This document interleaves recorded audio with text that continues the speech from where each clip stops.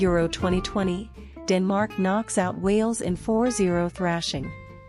Denmark thrashed Wales 4-0 to qualify for the quarter-finals. Kasper Dolberg scored twice as Wales exited Euro 2020 in a humiliating manner. Wales were knocked out by a rampaging Danish side in an emotional quest for glory after their star man Christian Eriksen collapsed as a result of cardiac arrest a fortnight ago. Dolberg, who started in place of injured Yusuf Poulsen, scored the first goal with an excellent, curling finish from outside the box in the first half. The forward then utilized Nico Williams' error to grab a brace for himself and double Denmark's lead just after halftime.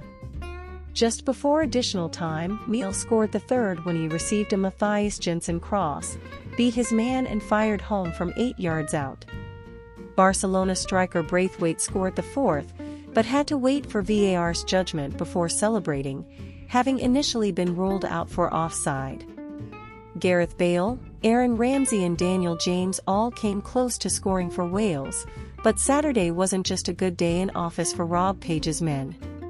Wales captain Gareth Bale lamented poor officiating, saying Denmark's second goal shouldn't have stood because Simon Kjær tackled from behind in the build-up. Yes, definitely. If you go and play the ball through the back of someone, it's a foul. I felt like the ref was maybe being influenced by a lot of Danish supporters here, but it is what it is.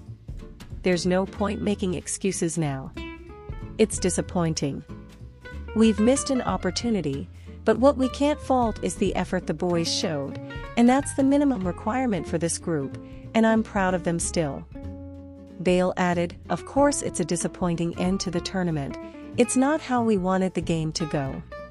From our point of view, we started very well the first 25 minutes, conceded a goal, and the game changed a little bit. We came out in the second half trying to play, and unfortunately conceded a goal, which I guess killed the momentum on our side. To finish the game how we did is disappointing, but the boys are frustrated and angry. I'd rather us go out like that, kicking and screaming, than laying off and doing nothing." Denmark will now face either Netherlands or Czech Republic in the quarter-finals in Baku on Saturday, July 3rd.